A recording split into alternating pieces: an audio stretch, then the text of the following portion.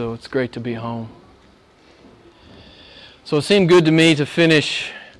Yeah, I need this. It seemed good to me to finish Paul's thought here in Philippians chapter 3, verses 12 through 14. So I was going to ask, some of you know the answer to this question, what is the second most published and read book in Christianity? Anybody know? We know the Bible is the first. The second is? Pilgrim's Progress. That's right. I trust you know the story, written by John Bunyan in the late 17th century. It's a powerful allegory of the Christian life. The complete title is The Pilgrim's Progress from This World to That Which Is to Come. So that fully explains where the author would take us in this book. The key words in the title are obviously pilgrim and progress. So what does it mean to be a pilgrim? What does it mean?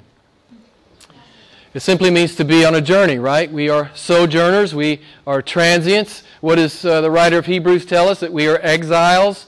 We are aliens on this globe. We are not here to stay. We are here to leave. We are all leaving. And if we are born-again Christians, we are on our way home. We are simply traveling through this faraway country. We are on our way home to be with the Lord. The word progress, of course, obviously means simply to advance, to proceed, to go on, to go forward. I trust that each of you know, each of you that are Christians, that is what it means to be a true believer. You are a pilgrim and you are progressing. Amen? Biblical Christianity is not a spectator's sport. It's not something that we watch. It's not something that we observe. It's not something that we simply do on Sunday. It's something we live. We are pilgrims. We are on our way to heaven. We are on our way to be with the Lord. We've been given a job to do while we're here. We're not just on a stroll. We're here to do something. We're here to be the disciples of the Lord Jesus Christ. We are pilgrims. I hope you know that about yourself. I hope that's a word that you use to define yourself. I don't belong here. I'm out of here. And because I know I don't belong here and I'm out of here, that's how I will live. That's how I will make judgments. That's how I will put value on what really matters. Because I don't belong here. I'm on my way out. Amen? Amen? And I think this is one thing Paul is saying to us in this text. You remember how the story began in Pilgrim's Progress? Christian is reading the Bible, and he feels the weight of his sin, and he believes he's going to sink into hell. He's going to face the judgment, and he meets a man named Evangelist, and Evangelist says, "What's your problem, young man?" And he says, "I believe that I will sink into hell with this burden I have on my back." And the Evangelist says, "Well, if that's your condition, why do you stand here?" And the Evangelist says, "You see that narrow gate across the field?" He says, "Run to it. If you'll have salvation, run to that narrow gate." And you remember what Christian did? Christian took off. He took off running, just like many of you have. You're on the pilgrimage, right? You're headed for the narrow gate, right? He takes off running. You remember what happens? His family and friends, they come out. And they encourage him, right? No. His family and friends come out and say, "Stop! Christian, don't be radical. What are you doing? Stay with us. Stay in the world. Be one of us. Don't go with Jesus. Just do a little religion on Sunday. You don't have to really follow him. Stop!" You remember what Christian did? Of course, I'm paraphrasing here. You remember what Christian did? He put his fingers in his ears. And he kept running. He said, "Life, life, eternal life." And a pilgrim is born. Amen? A pilgrim is born. And Christian is on his way. A pilgrim progressing.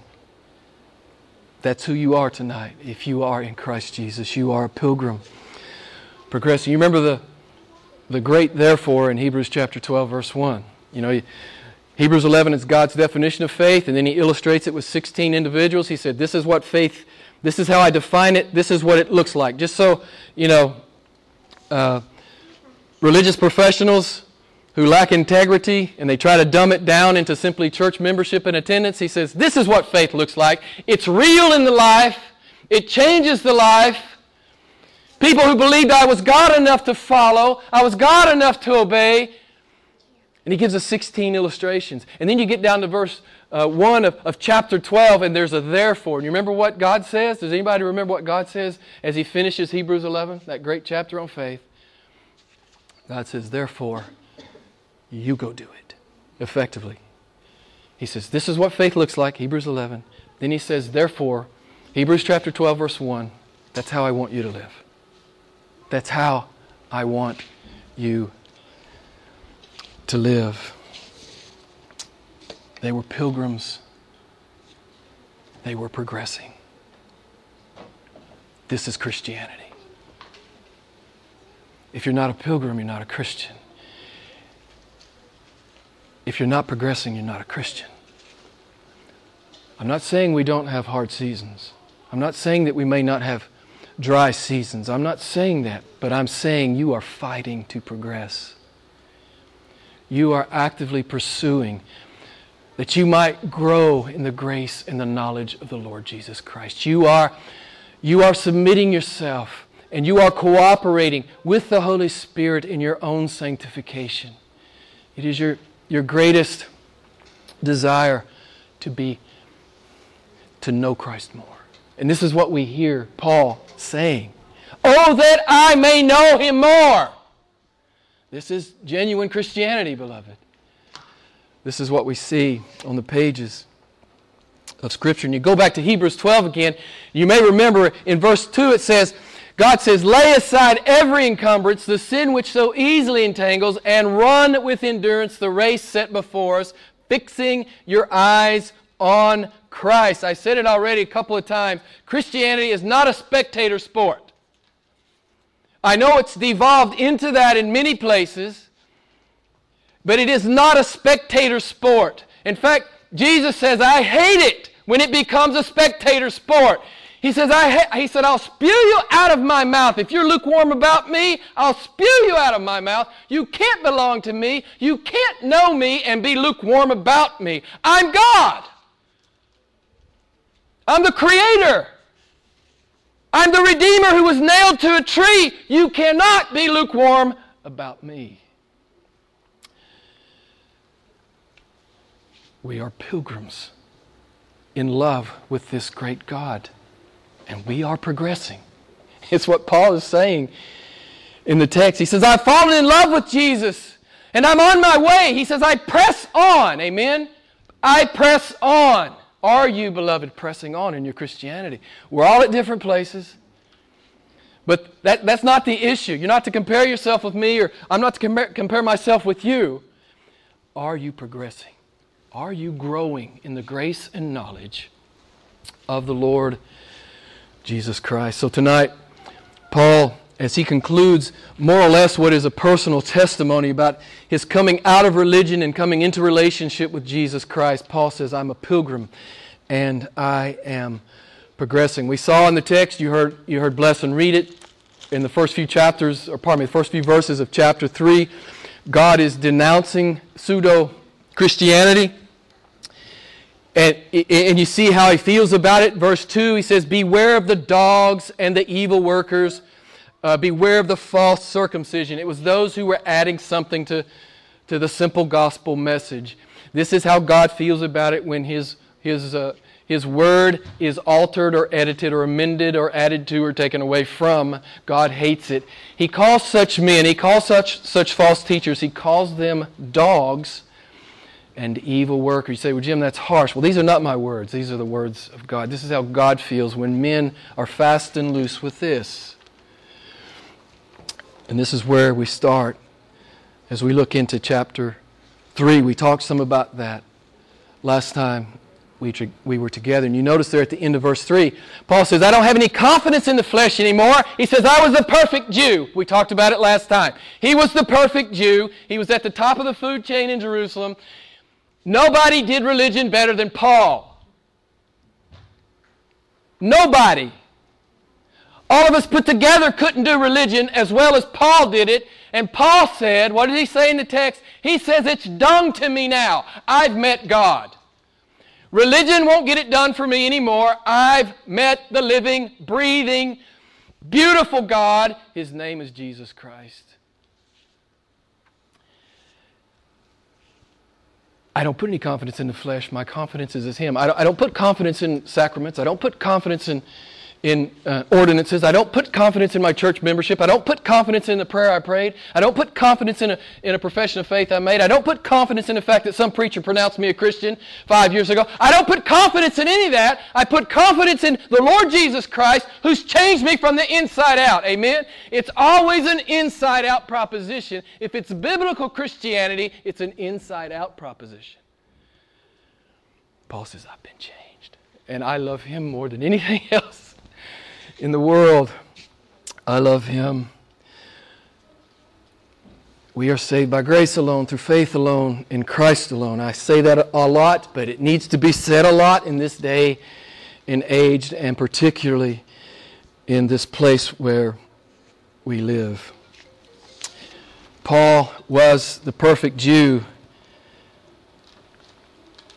and now he's just a pilgrim. Don't you love it? No more pretense, right? No more arrogance, no more pride. I'm just a pilgrim in love with Christ. I'm just a pilgrim progressing. He said, all that was gained to me pre-Jesus Christ is in fact lost to me post-Jesus Christ. It is in fact dung. It is refuse to me. Knowing Jesus is infinitely better than the next best thing. Amen? Knowing Jesus Christ is infinitely better than the next best thing. No one or no thing can compare to Him. And Paul has given himself to this pursuit of Jesus Christ. To live as Christ, to die as gain. I always end up back there when I'm talking about true Christianity. That's true Christianity. To live as Christ, to die as gain. If I live today, I make much of Jesus. In my marriage, in my work, in my neighborhood, in the church, obviously.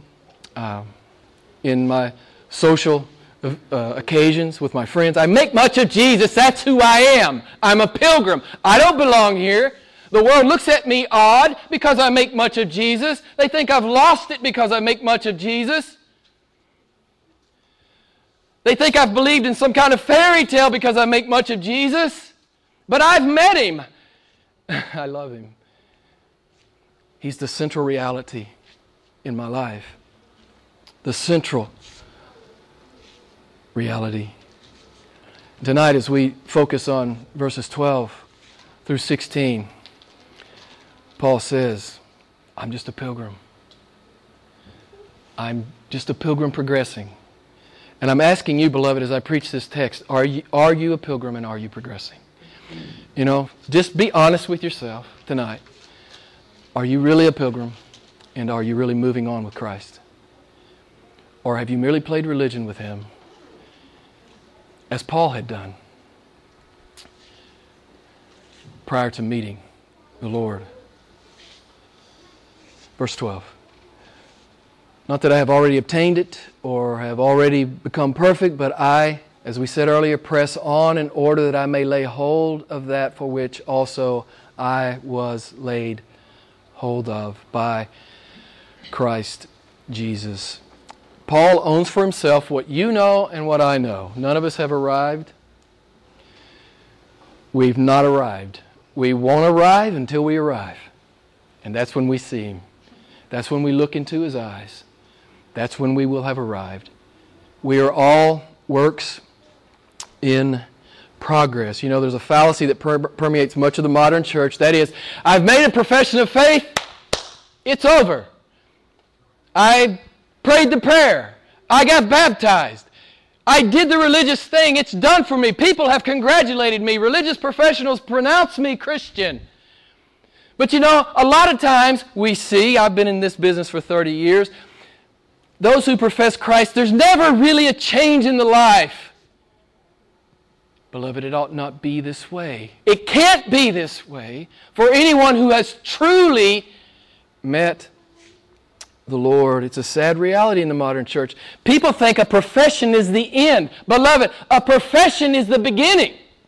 It's the beginning. It's the beginning of an eternal beginning. It never stops beginning with Christ. It's always new with Christ. Every day is new with Christ. In eternity, every day of eternity, if I can say such a thing, is always new.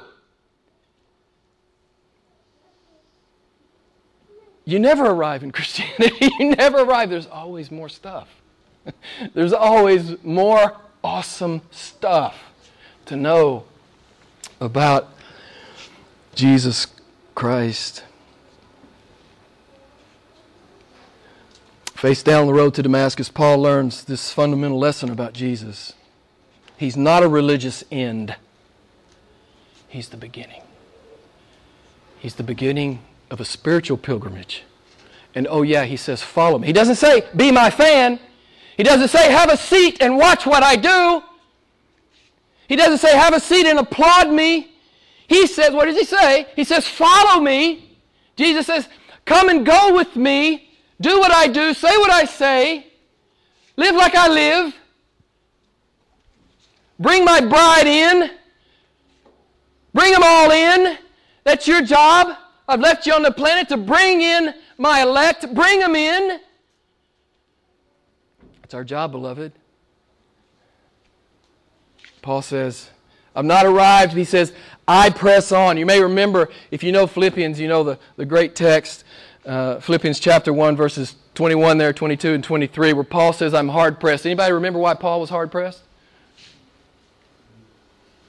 Why, Corin? He wants to go home. That's right. He says, I'm hard-pressed. I don't know if he says, man, I want to go.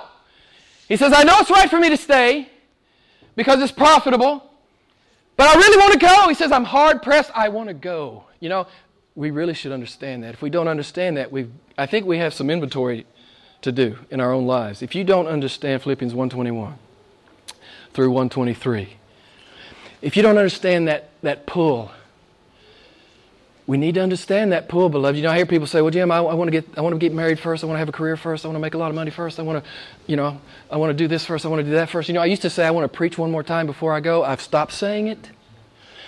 I don't say it anymore simply because it betrays a full understanding, or at least even some marginal understanding of what it would be like to be in the presence of Jesus Christ.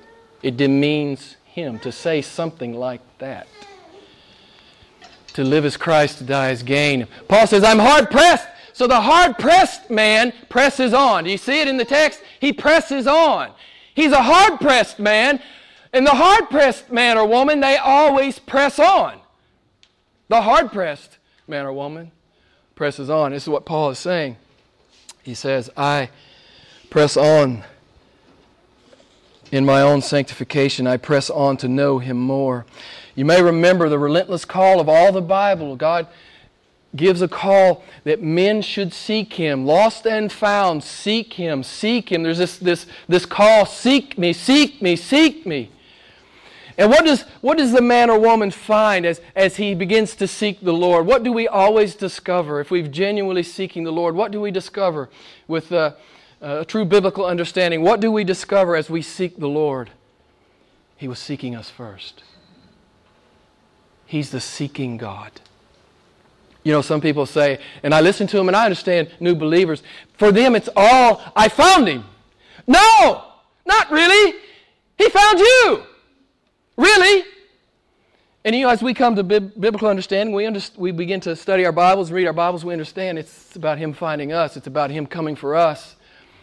But there's this call to seek Him. And we begin to do that. And when we begin to do that, we have found that for an eternity He has already loved us and He has been seeking us.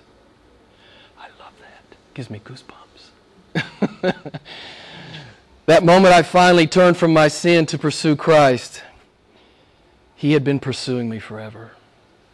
As long as I was a thought in the Creator's mind, He had loved me. Beloved, this is how huge the love of God is. It's an awesome thing. As I said to so many back in Little Rock, how can you live that small? I say it to you all the time. How can you live a truth like that small? How can you do it? How can you do it? And it's not simply to be in relationship with Jesus. You remember Romans 8:29. For whom He foreknew, He also predestined to become conformed to the image of His Son, that He might be the firstborn among many brethren. It's not simply knowing Christ, it's being conformed to the image of Christ. Paul says here in Philippians 3 verse 12, he says, I'm on board with this conformity thing. I want this conformity thing. Let me ask you, are you on board with it? Do you want it? Are you pursuing it? Is it like the thing at the top of to-do list, to be conformed to Jesus Christ? To submit myself to His Lordship and to His Word.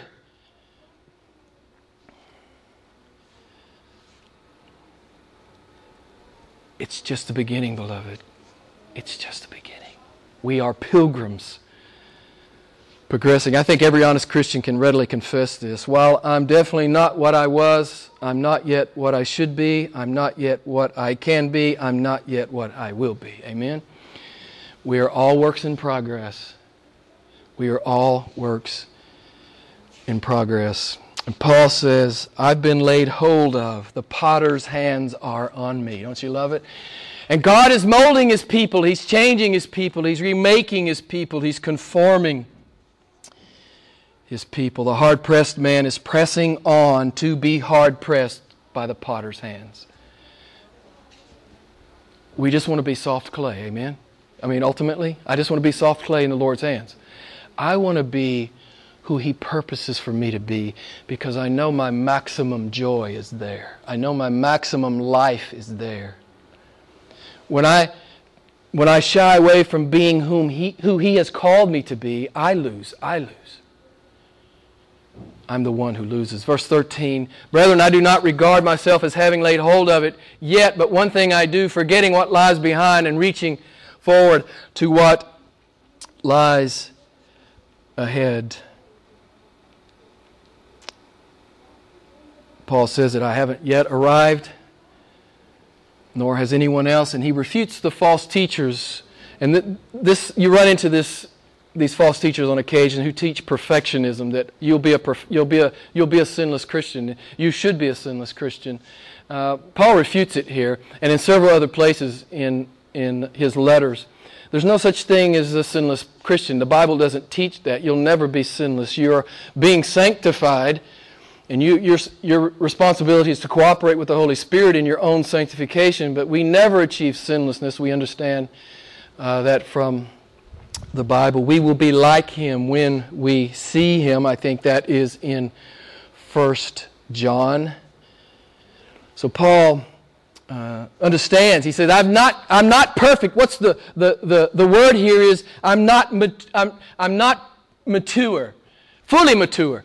We will only be perfect, we will only be fully mature the moment that we physically come before the presence of God. Paul's been a Christian 30 years when he writes this. Isn't that reassuring to you? It is to me. I've been a Christian 30 years. I know I've got miles to go. Don't you know you have miles to go? Isn't there sin still in your life that you struggle with and you deplore and you must confess? We're all in this fight. Paul was in this fight. Go read Romans chapter 7. Paul is in this fight. But his exhortation to us is to grow in the grace and knowledge of the Lord Jesus Christ. This desire to grow in the Lord, it's in our spiritual DNA. It's part of what genuine Christianity is. It's a hallmark of true conversion.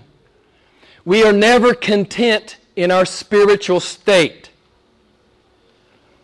It doesn't mean we can't have complete joy and happiness in our spiritual state, but we understand we have miles to go. We are pilgrims progressing. Amen? I have sin in my life I'm still dealing with. Lord God, help me remove this from my life. We have miles to go in this thing called Christianity. Paul says it over in The same way that God says it in Hebrews 12:1, Paul says it 1 Corinthians 9:24-27. He uses the same metaphor as the writer of Hebrews. He likens himself to an elite athlete. And he says, I buffet my body, I exercise control in all things, I run with a purpose. That's what the writer of Hebrews 12 said. Run! Paul says over in this 1 Corinthian passage, I think it's chapter 9, he says, run! There's this metaphor, run! We are pilgrims, running! We are progressing, amen? I love this metaphor. You know, we've talked about the Olympic sprinter a lot in here. I use that analogy a lot. It's not by accident that he ascends the gold medal platform. It's not an accident.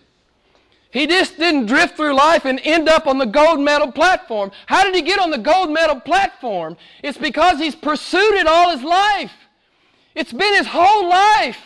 That's why he's on that platform. This is what I think the picture the Lord is putting in our minds. Run. And Paul says, run to win. Run. You're a pilgrim. Run. You're not supposed to be on a stroll. This is not a meander, a spiritual meander. Run your Christianity like you really believe it. Run. With all your might, run. And when people say, stop, you're being a radical, put your fingers in your ears and say, life, life, eternal life. Because, beloved, if you love Christ and you follow Christ and you obey Christ, there will be times when everyone in your life, almost, will critique you or discourage you. If you are following Christ radically, there'll simply be things He's called you to do and enabled you to do and gifted you to do that no one else will understand. Sometimes people who mean well, they will discourage you. But I invite you to do what Christian did. Just go with God. Go with God. Verse 14. I press on toward the goal for the prize of the upward call of God in Christ Jesus. The hard-pressed man, he presses on for the prize. What is the prize? God is the prize. Amen? I tell you all the time, you get as much of God as you want. People come to me and they say, Jim, I can't find God. I don't know where God is. God's not speaking to me. I don't feel Him in my life. And I say, well, you know what? Most of that's your fault. You really get as much of God as you want. You know how you get God? Obedience. Simple obedience. That's how you get God. John 14:21, I bring it up, I don't know, once a quarter at least. John 14:21, if you love me, you'll keep my commandments and I'll disclose myself to you. You want more of God? Obey Him. Simple obedience. It's not rocket science, simple obedience. In your workplace, in your home, in the church, in the neighborhood, in your leisure, simple obedience. That's all it is. We get more of God in our obedience. Paul wanted more of God, always more. That's what he's talking about. He's expending energy to have more of Jesus. Oh, that I may know Him, he says. And the power of His resurrection and the fellowship of His sufferings, being conformed to His death. I just want Christ preeminently. I understand we have subordinate desires. I get that. I understand that. There's nothing wrong with those subordinate desires if they're under the lordship of Jesus Christ. This is how it works for the Christian. Christ is first. Everything else comes after. Christ is first. To live as Christ, to die is gain. Verses 15 and 16. Let us therefore, as many as are perfect, have this attitude, and if in anything you have a different attitude, God will reveal that also to you. However, let us keep living by that same standard to which we have attained. The word perfect here, as I mentioned earlier, again refers to maturity. We're not talking about sinless perfection. We're talking about being mature in the Word and in the Spirit. Paul says, if you have any difficulty with this, if you have a different attitude, if you are not genuinely interested in pressing on in your sanctification, he says, I leave you with God. He says God knows how to get the attention of His wayward children. It's Hebrews 12, 5 through 8. We are not illegitimate. He will discipline His wayward children. Paul says, if you don't agree with what I'm saying, I leave you with God. God knows how to discipline those who do not hear or obey Him. Verse 16, in effect, Paul says, but for those of you who are pressing on, keep pressing on. Never stop pressing on. It's what biblical Christianity looks like. I'm going to give you 3 verses. Colossians 1:28. The Bible says, be complete in Christ. Ephesians 4:13. Be mature in the fullness of Christ. Galatians 4:19. Have Christ fully formed in you. In effect, God says, grow up. You call yourself a Christian? Grow up. Be a man, be a woman, be my disciple, make much of me, because in a few minutes you'll be with me. Grow up and live like I've called you to live. Grow up. I mean, this is what he's saying. Mature. Real Christians mature. They grow up. They grow up. It's really what Paul's saying. Grow up. And as we were saying, and as we looked at Psalm 23 and 24, grow up. Live your life huge and die well. You can because you're my child. Live your life huge. Make much of my son. And then die well. Then die well. Step into eternity with me. I love how C.S. Lewis talks about this. He says, God's not called us to be boys and girls riding ponies with saddles. He's called us to be men and women who ride bareback those earth-shaking steeds from the King's stable. We're not supposed to ride ponies. This is not a pony ride. We're to be mature men and women riding those earth-shaking steeds from God's stable.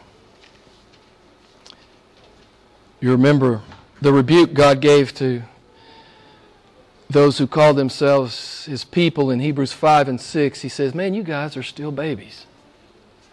He says, some of you guys ought to be teaching by now. You're still, grow up. Real Christians grow up. We are pilgrims and we are progressing. I think this is what the Lord is saying to us tonight. It's what hard-pressed men and women do. They press hard towards spiritual maturity.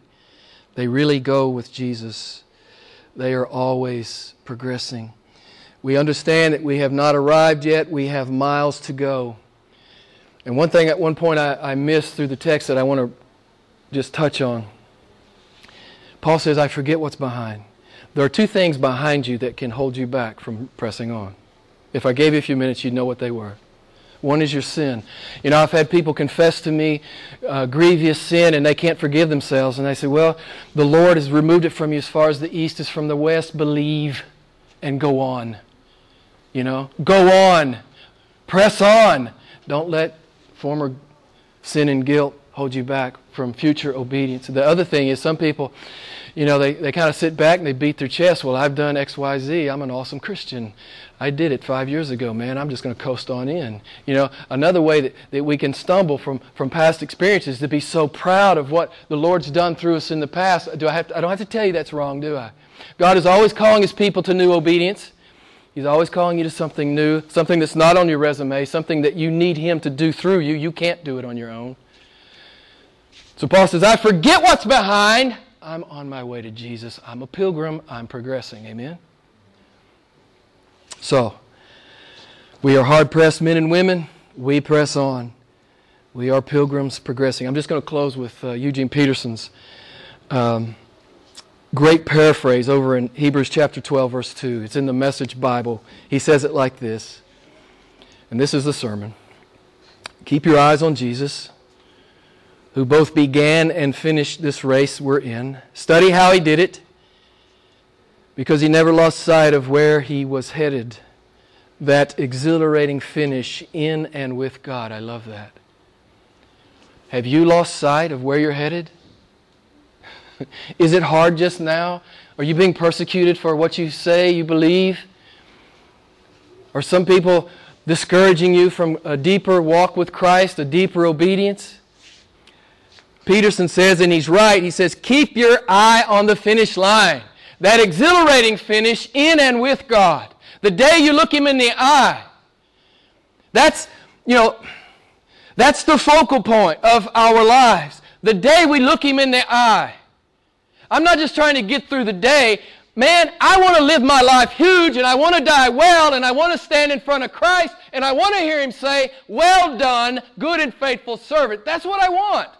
That's what mature Christianity looks like. That's what every true believer wants. To honor Christ in our obedience. That's what Paul is saying. I press on. So I encourage you tonight, press on. Press on, beloved. Don't ever stop pressing on. You are a pilgrim. And you should be progressing. We're going to celebrate the table tonight.